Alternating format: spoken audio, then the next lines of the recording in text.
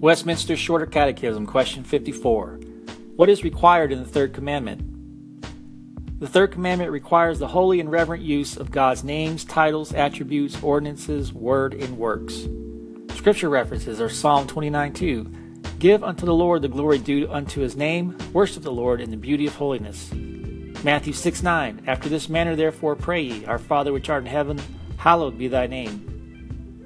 Revelation 15:3-4. And they sing the song of Moses the servant of God, and the song of the Lamb, saying, Great and marvelous are thy works, Lord God Almighty. Just and true are thy ways, thou King of saints. Who shall not fear thee, O Lord, and glorify thy name? For thou only art holy. For all nations shall come and worship before thee, for thy judgments are made manifest. Malachi 1:14. But cursed be the deceiver, which hath in his flock a male, and voweth and sacrificeth unto the Lord a corrupt thing. For I am a great king, saith the Lord of hosts, and my name is dreadful among the heathen. Psalm 138:2. I will worship toward thy holy temple, and praise thy name for thy loving kindness and for thy truth. For thou hast magnified thy word above all thy name. In Psalm 107:21 and 22. Oh, that men would praise the Lord for his goodness, for his wonderful works to the children of men.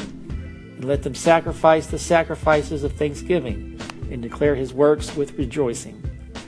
This concludes the reading of Westminster's Shorter Catechism, question 54, brought to you by thereignofchrist.com.